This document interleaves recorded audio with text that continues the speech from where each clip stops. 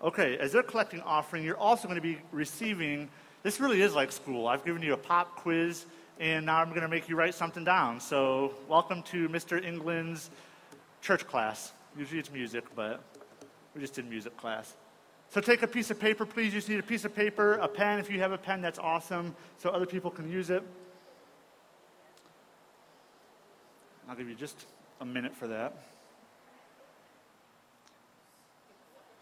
You're writing down one word, so you don't need to write a novel. I hope you don't. Don't put your name on it. This is an anonymous quiz. Anonymous. I did not know that. Anonymous was a woman for all of history. How about that? I'll believe it. Okay, everybody have a piece of paper?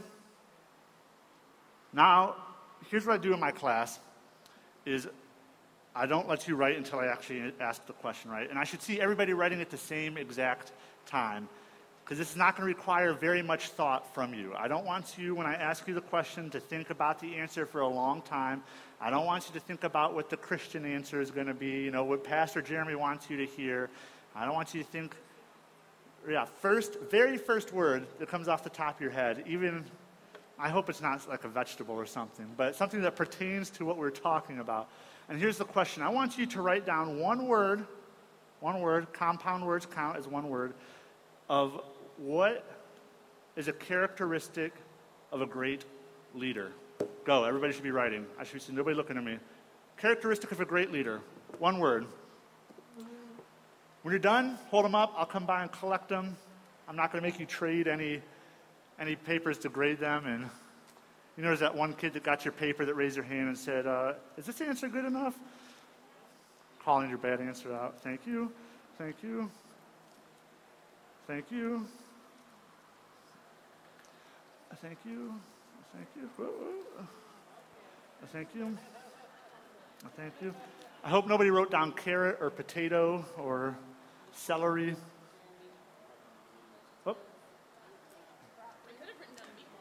I mean, if that's what you think of a good leader, you know what? I could tie that into VeggieTales, right? The VeggieTales were great leaders amongst us. Thank you.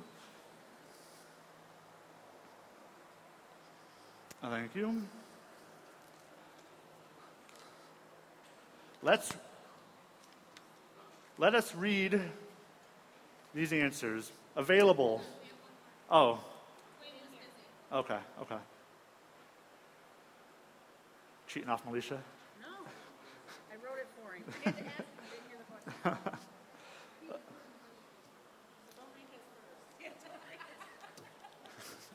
question. What did Dwayne write down?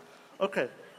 Here we go. Available, calm, helpful, strong, trustworthiness, vision. I should have told you guys not to fold these. Helpfulness, trustworthy, good, open-minded, determined, strength, wisdom, strength, trustworthy, responsibility, trustworthy, wisdom. We got a group think going on here. Leadership, charismatic, and truth. So I guess maybe you got an idea of what we're talking about today, and that is leadership. And what it looks like as a Christian in this time, and any time really, not just this time, to be a leader amongst God's creation. Good. Thank you for participating in that. Now I know you're awake. I'll grade these later and get them back to you. Okay, today we're talking about what it means in the Christian world to be a leader. Maybe in a second I will. John's already volunteered. John probably could stand up and see over top of this, so it might work out for the best. Actually, John, would you come help? Oh, Jay's coming. Jay's such a good guy, isn't he? Let's all give Jay a round of applause. Man, that's pretty lackluster for you.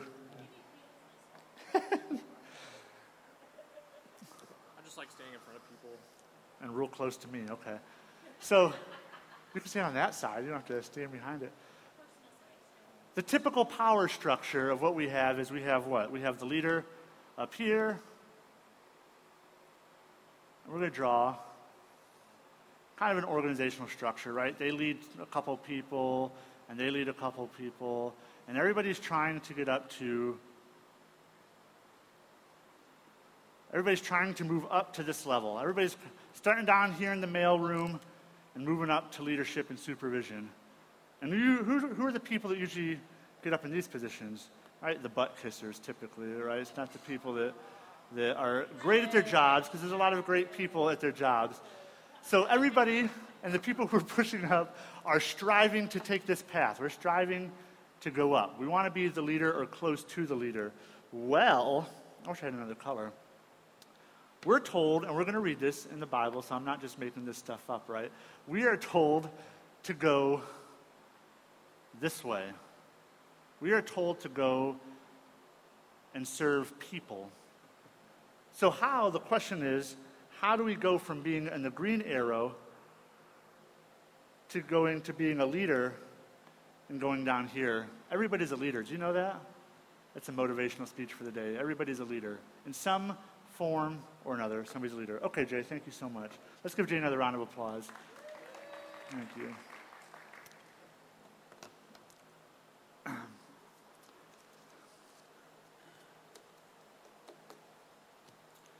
We're in Matthew chapter 20, if you want to turn there. Chapter 20, verses 20 through 28. If you have the Bible app, we've just started going back live.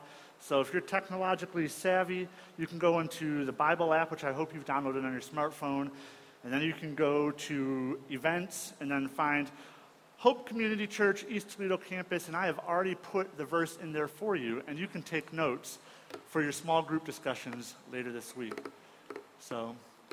And please forgive me for sitting. I'm just trying to align my back into not being crooked anymore. So, okay, here is the scene. We're going to see Jesus speak here, and we're going to see an interaction with Jesus. But going up to this, Jesus in the midst of his ministry, he's walking around with these disciples. A whole bunch of other people are following him. He keeps talking about kingdom stuff, and these disciples and other people are understanding that he is going to be the king of the world, literally the physical world. He's going to overthrow the Roman kingdom and sit on a throne made of gold and all this beautiful stuff. They haven't really quite got it yet. Jesus has talked, and this is how you know they don't really get it, because Jesus has already talked about himself dying a bunch of times. And the verse right before, the passage right before the scripture, it's titled, Jesus foretells his death again. And he literally says, I am going to be killed. And still, somehow, these disciples are not really getting it, and they are striving to get power. So here we go. I'm going to ask you as we read this, what are the expectations? That's the question I want you to look here. And it'll be up on the screen, the New Living Translation. I hope you read from whatever version you have and appreciate the differences. Here we go. Then the mother of James and John, the sons of Zebedee, came to Jesus with her sons. She knelt respectfully to ask a favor. What is your request? He asked. She replied, in your kingdom, please let my 2 sons sit in places of honor next to you, one on your right and the other on your left. But Jesus answered by saying to them, you don't know what you are asking. Are you able to drink from the bitter cup of suffering I am about to drink? Oh, yes, they replied. We are able. Jesus told them, you will indeed drink from my bitter cup. But I have no right to say who will sit on my right or my left. My Father has prepared those places for the ones he has chosen. When the 10 other disciples heard what James and John had asked, they were indignant. But Jesus called them together and said, you know that the rulers in this world lord it over their people, and officials flaunt their authority over those under them. But among you it will be different. Whoever wants to be a leader among you must be your servant, and whoever wants to be first among you must become your slave. For even the Son of Man came not to be served, but to serve others, and to live his life as a ransom for many. The word of the Lord. Thanks be to God. Amen. Kind of hefty in there. We got 2 kind of things going on. We got the first part where the mom of 2 of the disciples come up to Jesus and say, I want my boys to be in powerful positions. And then Jesus says, You don't really know what you're talking about. Are you able to suffer like I'm going to suffer? And they pompously respond, we are able. We are able to do what you're going to do, Jesus, and suffer the suffering you're going to accept. And then Jesus says, okay, it's going to happen, but you're not going to get the places you want. And then he gives this great lesson of we came to serve, Jesus came to serve, and we should be looking to serve. And this really kind of changes everything that we know about leadership in the world today and the role of power in the world. Isn't our understanding the same as the disciples, is that we should be striving for the best always. We should always be striving to get to the next level and try and move up to the next position and get more money, get to the top, get the promotion, prove yourself to whoever's in charge of you. And we should be doing this in every single facet of our life, including politics. But what does it really mean, this passage, in our political climate that we are in today? I mean, we're focusing on politics, right? This is just a life lesson forever, but we're focusing in the world today of politics of left and right, Republicans and Democrats, who should get what. And last week, though, we talked about where we should put our ultimate trust, and where was that ultimate trust where should we be putting it? God, the kingdom of God, because we can't trust the world because the world's not looking out for us, right? God is looking out for us as his creation. And we also talked about the way we should approach the process of putting our trust in God. If we are seeking leadership roles to exert power over other people, it goes against what Jesus told his disciples. And not just those 12 disciples he was teaching to that day, but also the disciples that are sitting in this room today. If you believe Jesus is the Messiah and he came to die for your sins, you are a disciple of Jesus Christ. Our Great Commission says we go and make disciples of all nations. Not we go and make followers, but only the disciple rules apply to the original 12. We are called to serve other people and be the least among you. If we are trying to tell people what to do, but we are not doing anything in it, we are hypocrites. We are going against what Jesus tells us. It's probably going against what we are preaching. How many people do you know preach one message from the Bible but ignore some other parts of the Bible? I know a lot of people like that. All you have to do is go onto Facebook and look at the one verse quotes that people make in their beautiful Bible app and put great backgrounds on it, and then ignore every other part of the scripture and the teachings of Jesus. We have to act.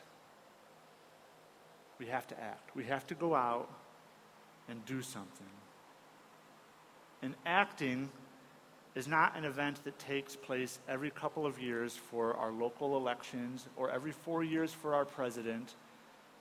It is more than sharing a Facebook status about a great passage of the Bible that you read and everybody should immediately follow what you're saying. And because I'm going to tell you a little secret about Facebook is if you're posting biblical quotes, all the people who aren't going to listen to you probably have already blocked you and unfriended you. So all you're doing is telling other Christians what they should already know anyways, right?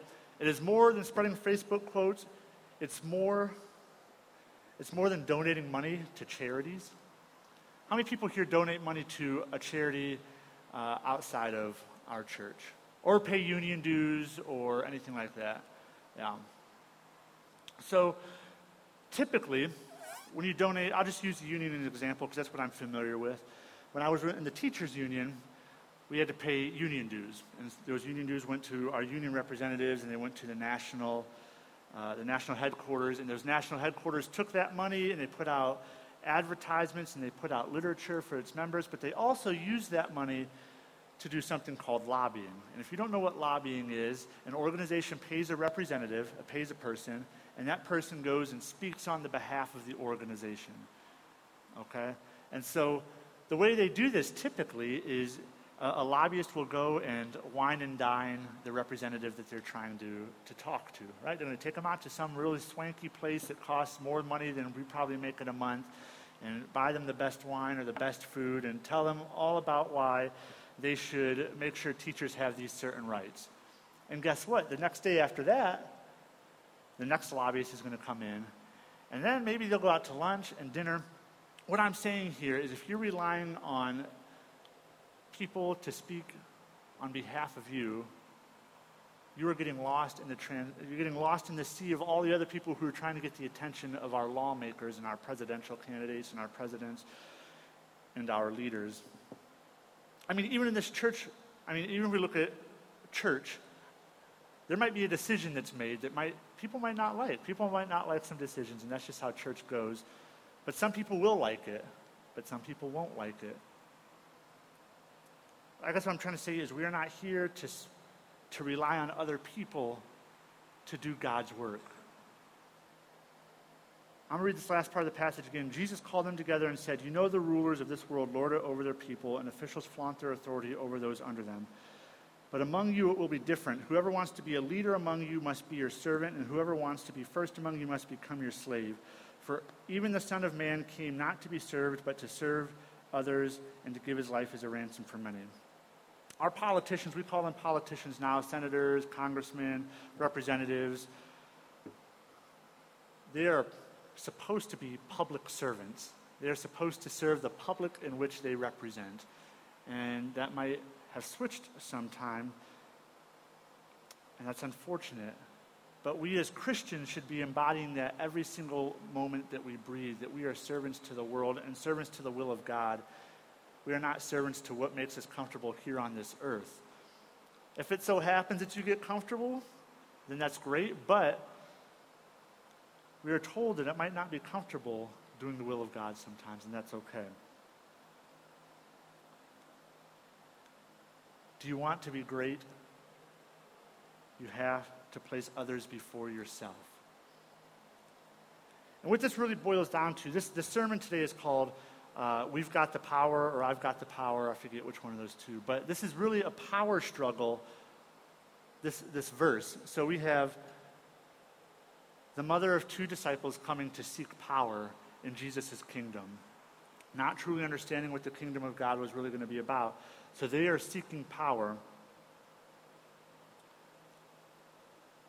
Here's the thing, when you set out to rule or to be a leader because you think that you have the best ideas and you can change how this world is going to look at Christians, what you're implying is that there's an out of balance power, and you're the one that should have the power, and everybody should fall under your rule. And that's great, but how do we look at the Nazarene denomination who thinks they should be in power, and then the Baptist Christian denomination who thinks they should be in power, and the Church of Christ denomination, and the Lutherans, and the Catholics, and that's just the Christian side of things. And then we have all these unbelievers. There's always a power struggle. In every relationship that you have, there is a power struggle. You might not know it, and you might not be aware of it, and it's not necessarily a bad thing, but there are dynamics if somebody's more powerful than the other. That's just human nature. It is what it is. But we still have faith in the one power above all, and that's God. But we should not be seeking to tell people that we are the powerful and they should listen to us. We should be seeking to empower people, which is a different dynamic to look at the world. Not we should lord over people and tell them how to act. Instead, we are empowering people by working alongside them and showing them what it looks like to live a Christ-like life. And they're going to notice that. I got an example of people noticing here in a little bit. And here's the thing, when you take away power from somebody, it is hurtful. That is why when you look at stuff like abuse, any types of abuse, physical abuse, verbal abuse, sexual abuse, anything that's abusive gets punished very harshly in our society because taking away power is hurtful. We like to believe, and we do believe, that we have free will. So we like to exercise our free will typically. We like to make our own decisions most of the time. We like to feel like we have control of stuff. When people take that away from us, you react in two ways. Well, three ways now, but you either go into a fight mode or you go into a flight mode. Fight or flight. And there's a third one called freezing. Sometimes people just freeze. Let's look at one of the greatest attempts to legalize morality in American history, and that would be in the early 1900s during a little time called Prohibition. Right? We made a constitutional amendment where we said we're going to outlaw alcohol. This is a rhetorical question, but did that stick? No. I forget how long, 10 years or so, and then we were back to. And I guess we look at it, what happened during this time where we had prohibition? Organized crime raised, people had secret and illegal bars, people made moonshine in the woods. What's that? That's how we got NASCAR. So some people might be thankful for prohibition. But in the end, that got repealed and now people can drink alcohol. As a denomination, as Nazarenes, we abstain from drinking. That's one of our beliefs in the manual. We think that. That's another sermon. So we just abstain from alcohol, okay? And there's two ways that you could go about this. And this has been a very interesting conversation for me because I came from being Lutheran where we had a Thursday night theology on tap where we went to a local bar and talked about the Bible and drank a beer. That's where I came from. So coming into this denomination is very interesting for all my friends who used to know that I drank and now I don't. Especially non-believers, because it could go one of two ways. I could say, you shouldn't drink because our denomination says that's bad. The Nazarenes say you should not drink any alcohol, and that's the way it's going to be. Or you just simply say, no thanks, I don't drink anymore. And then you leave it at that. That's all it takes. And 75% of the time they say, why? And I get to explain a little bit of why. I say that to say that there are different ways to approach. There is the way that you're just going to beat people over the head and expect them to follow you.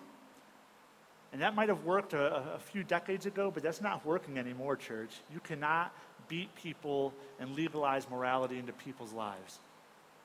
It's just not going to happen. We can look at another movement. We can look at the feminism movement.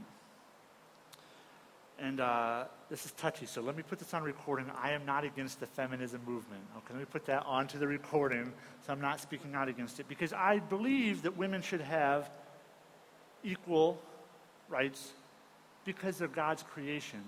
If you look in the Bible, even this passage, the mother of the two sons came to speak to Jesus. Jesus was a teacher, a great teacher, and a woman came and spoke to him.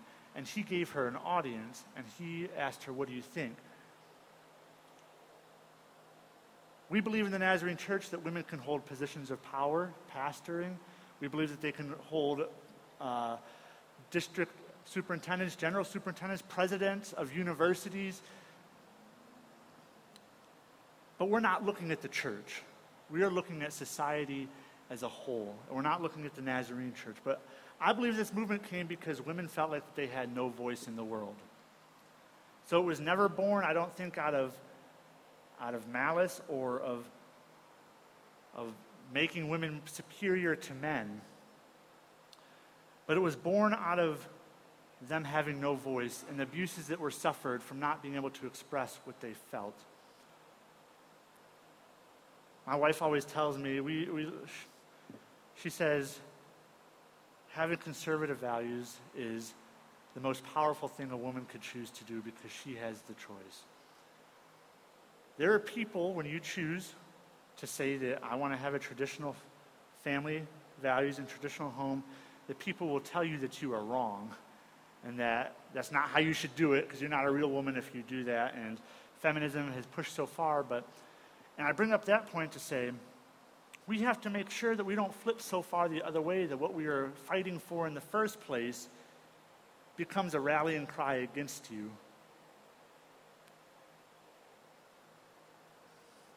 It's all about power. If you have the power, then you feel comfortable. our nation is full of power struggles, and we call these divisions. There is a lot of hurt and strife and fighting amongst other people. Let me just name a couple of our divisions in the world. We have the obvious one, political parties. We're in the middle of election season. Don't go on Facebook if you want to keep friends. That's what we tell people. We have men versus women fighting. We have the police versus the communities they serve fighting. We have Middle Eastern people and white people fighting. We have black people and Middle Eastern fighting. We have white people and black people fighting. We have division everywhere. So how do we as a church and as believers in Christ and Christ's message live into this world full of power struggles? Should we be making sure that we get a piece of that wonderful power pie that's only so limited because only so many people can have the power? Well, let me ask you this. Haven't we tried getting the political pie? I mean, the big voting bloc of the evangelical Christians was a coveted voting bloc in the 80s, 90s, and let me tell you what, it's not so coveted anymore because our evangelical Christian presidential nominees are no longer running in the race. We are getting less and less of a voice in our politics. And you know what? That's okay. We are going to survive. We are going to make it as Christians if we don't get to hold on to political power. Because guess what? The old church, the beginning church, they did the same thing. They survived, and here we are 2,000 years later celebrating the same God that they celebrated and the same Christ that they celebrated, and they had to meet in the tunnels of Rome. So please, don't be scared about losing political power because it's going to be okay. I'm not going to say it's not going to be a struggle, but it's going to be okay. If you were waiting, and I said this last week, if you were waiting for the political process to make this nation more Christian, you're going to be waiting for that day until the day that you die. Because even if we get the greatest, Christian, whatever that means, president as our leader, it's not going to be the right Christian for some Christians. You know what I mean? Our trust is in God. Our trust is in the kingdom of God, and our teachings are from God, the Holy Spirit, and Jesus Christ.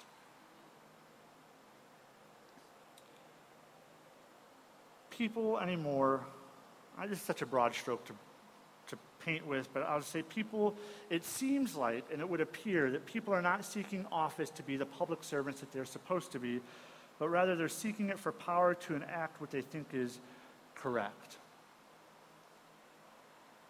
I'm going to say it again, the correct thing is to empower people, not to rule over people. We should be serving, we should be propping people up, we should be empowering others. We should be going and doing what nobody else in this world will do. That's what makes us so special, is that when everybody turns their back on the world and runs the other way, we turn back and we go back and we say, you are valued and somebody loves you. Let me tell you, I just went to a conference or a training this past Thursday and Friday in Indianapolis, and Jake has been going to this training. It's about churches in the urban setting, which we are. And there's the 3 Nazarene churches from Seattle were there. And they just talk about how bleak of a situation it is out there. It is one of the most unchurched locations in the United States. People don't go to church. They don't think that they need church. They don't think that we can offer them anything. They don't think that, or they think that they're very educated. A lot of very smart people are out there. So it's almost beneath them, and they see what we do as superstition. And that's because they're out serving the church. They're doing what the church should be doing. While we sit inside our castled walls and talk about how great Jesus is and we should be helping people, other people are out there actually helping people. And we're sitting around patting ourselves on the back. We cannot do that. We can't do that. You know why? Because then we're going to look irrelevant. We know that there's good news to be shared. We know that Jesus Christ came and died for our sins, and the only way to heaven is through him.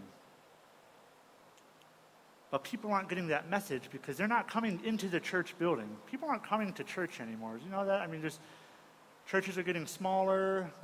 People are not coming on Sunday mornings. So what does that mean for us? That means we have to get up off our butts and go out there and do something about it.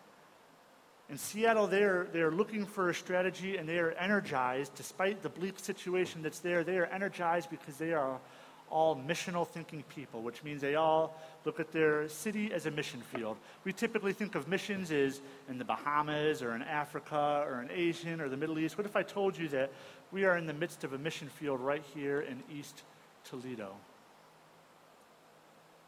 There are people who have never heard the gospel of Jesus Christ.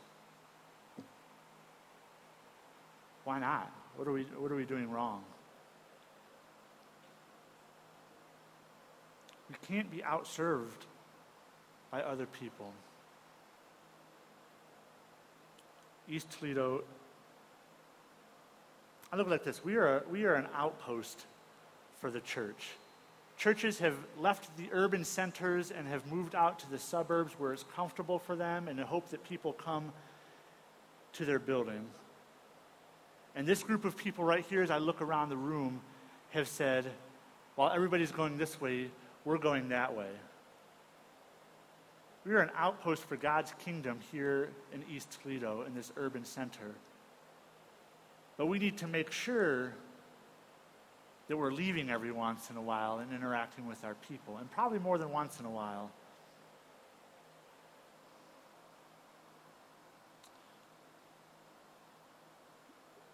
During the plague, the Black Plague, back in the Middle Ages, back in the day, before any of us were born, I hope, the plague cut through Europe, killed tons of people. And people left. People went to the country where it was safe, where there's going to be no people hacking up a lung on them and spreading the plague. People would literally throw sick family members out into the streets and let them die because they didn't want to catch it. And while people were terrified, the church stuck around and cared for those sick people. And we have Christian lineages that go all the way back to that time. When people didn't know the gospel, how easy would it have been for them to leave and let all the sick people stay in the city? And if those sick people survived, guess what they're not going to be doing? Coming to church, because what did church do for them? What did Christ followers do for them?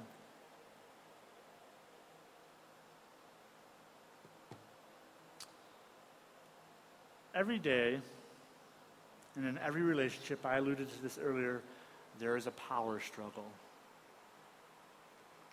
It could be pretty obvious, like there's a power struggle with your kid, where they want to do something, and you don't want them to do something, but you say, I'm the parent, so you're going to do this. They say, no, you're not, because then they get grounded, and you've exerted your power over them. It could be an implied power of pastor and congregant. It could be a power of mayor in the city. But I'll tell you this, it's harder to notice that there's a power struggle if you're the one in power. Because if you have the power, things are typically going your way. Some people are always on the losing end of a power struggle. Always. Does anybody know who has the power in America? What type of person has the power?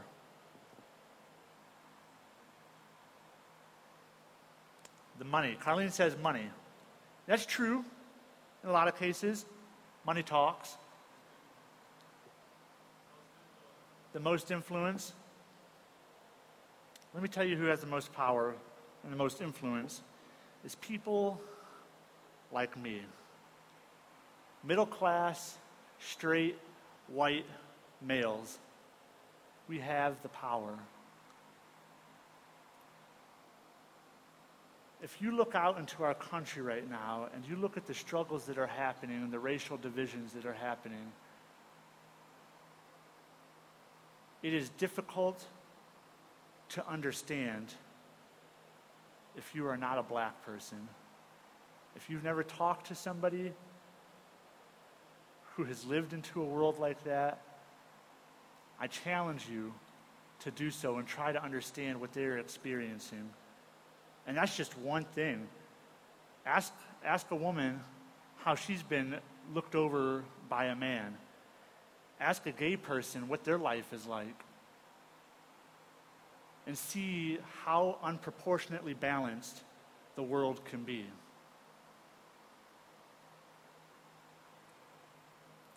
If we look around this room, we have a pretty homogeneous group. We don't have very much diversity at first glance. The community that we serve is very diverse. So my challenge is that we don't become an outpost only for certain type of people. Because the Son of Man came to serve and not be served, and he came for many people to be saved, not white middle class people to be saved. And when you take this challenge out, which I hope you take, and you try to interact with other people who are different than you, don't go up to them and say, my pastor asked me to ask what it's like to be a black person. Because let me tell you what, that probably won't go over very well. Maybe it will. I don't know. If you find a really accepting person.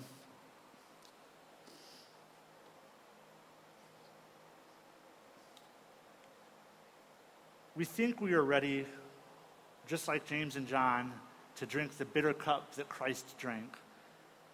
We say, we're ready, God. We are ready to take on the struggles and the hurt and the pain that you've been through and the leadership that you've shown. But I don't think we always are. I think sometimes we say that, we think we know what we're getting ourselves into, and then sometimes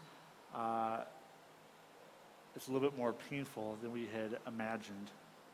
Because here's what it means. Are you ready to die to yourself and serve humanity like Christ? If God or if Jesus came into this room right now and he listened to this great sermon that I'm preaching to you all, would he stick around and would he listen to me? Or would he go out and walk the streets and interact with the people that aren't in this building right now? Would he stick around for a church service, or would he go coach a t-ball or a soccer team? Would he drive by a place like Weiler Homes and look at that as a scary place and not walk in there? Or would he go and shake people's hands and say hello to them?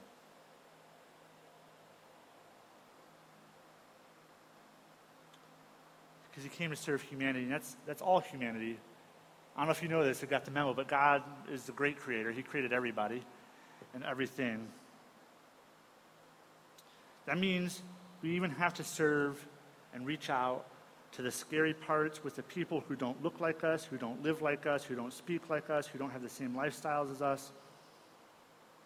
Everybody. Everybody. And guess what? Jesus even talked to sinners. All right? So don't be scared. Are you ready to not have power? Are you ready to relinquish your power that you have and serve the kingdom of God? Because there's going to come a time, and there's going to come a day, and it's approaching, that Christians aren't going to be the strong voice in America. And some might even argue that it's not the strong voice in America right now. We are going to lose our influence. Please do not be scared by that. Don't be scared that you're going to be irrelevant. Be prepared for it. Be prepared to live like Christ.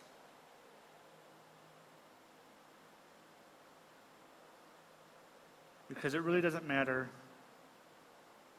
if we're in power or not, because the rulers of the world rule over their subjects, and we came to serve people. You can serve people without being in power. When I was teaching in the school, kids served me all the time by helping me out. That's service. They didn't have to be the teacher.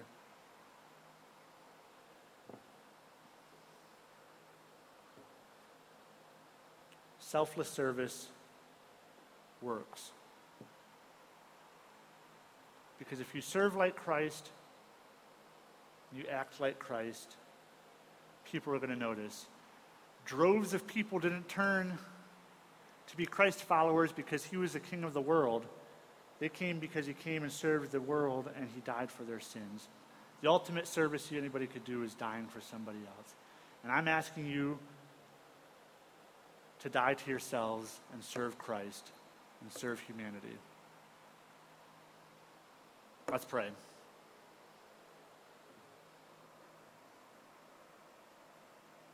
Father God, I ask that you open our eyes to see the world the way that you saw the world.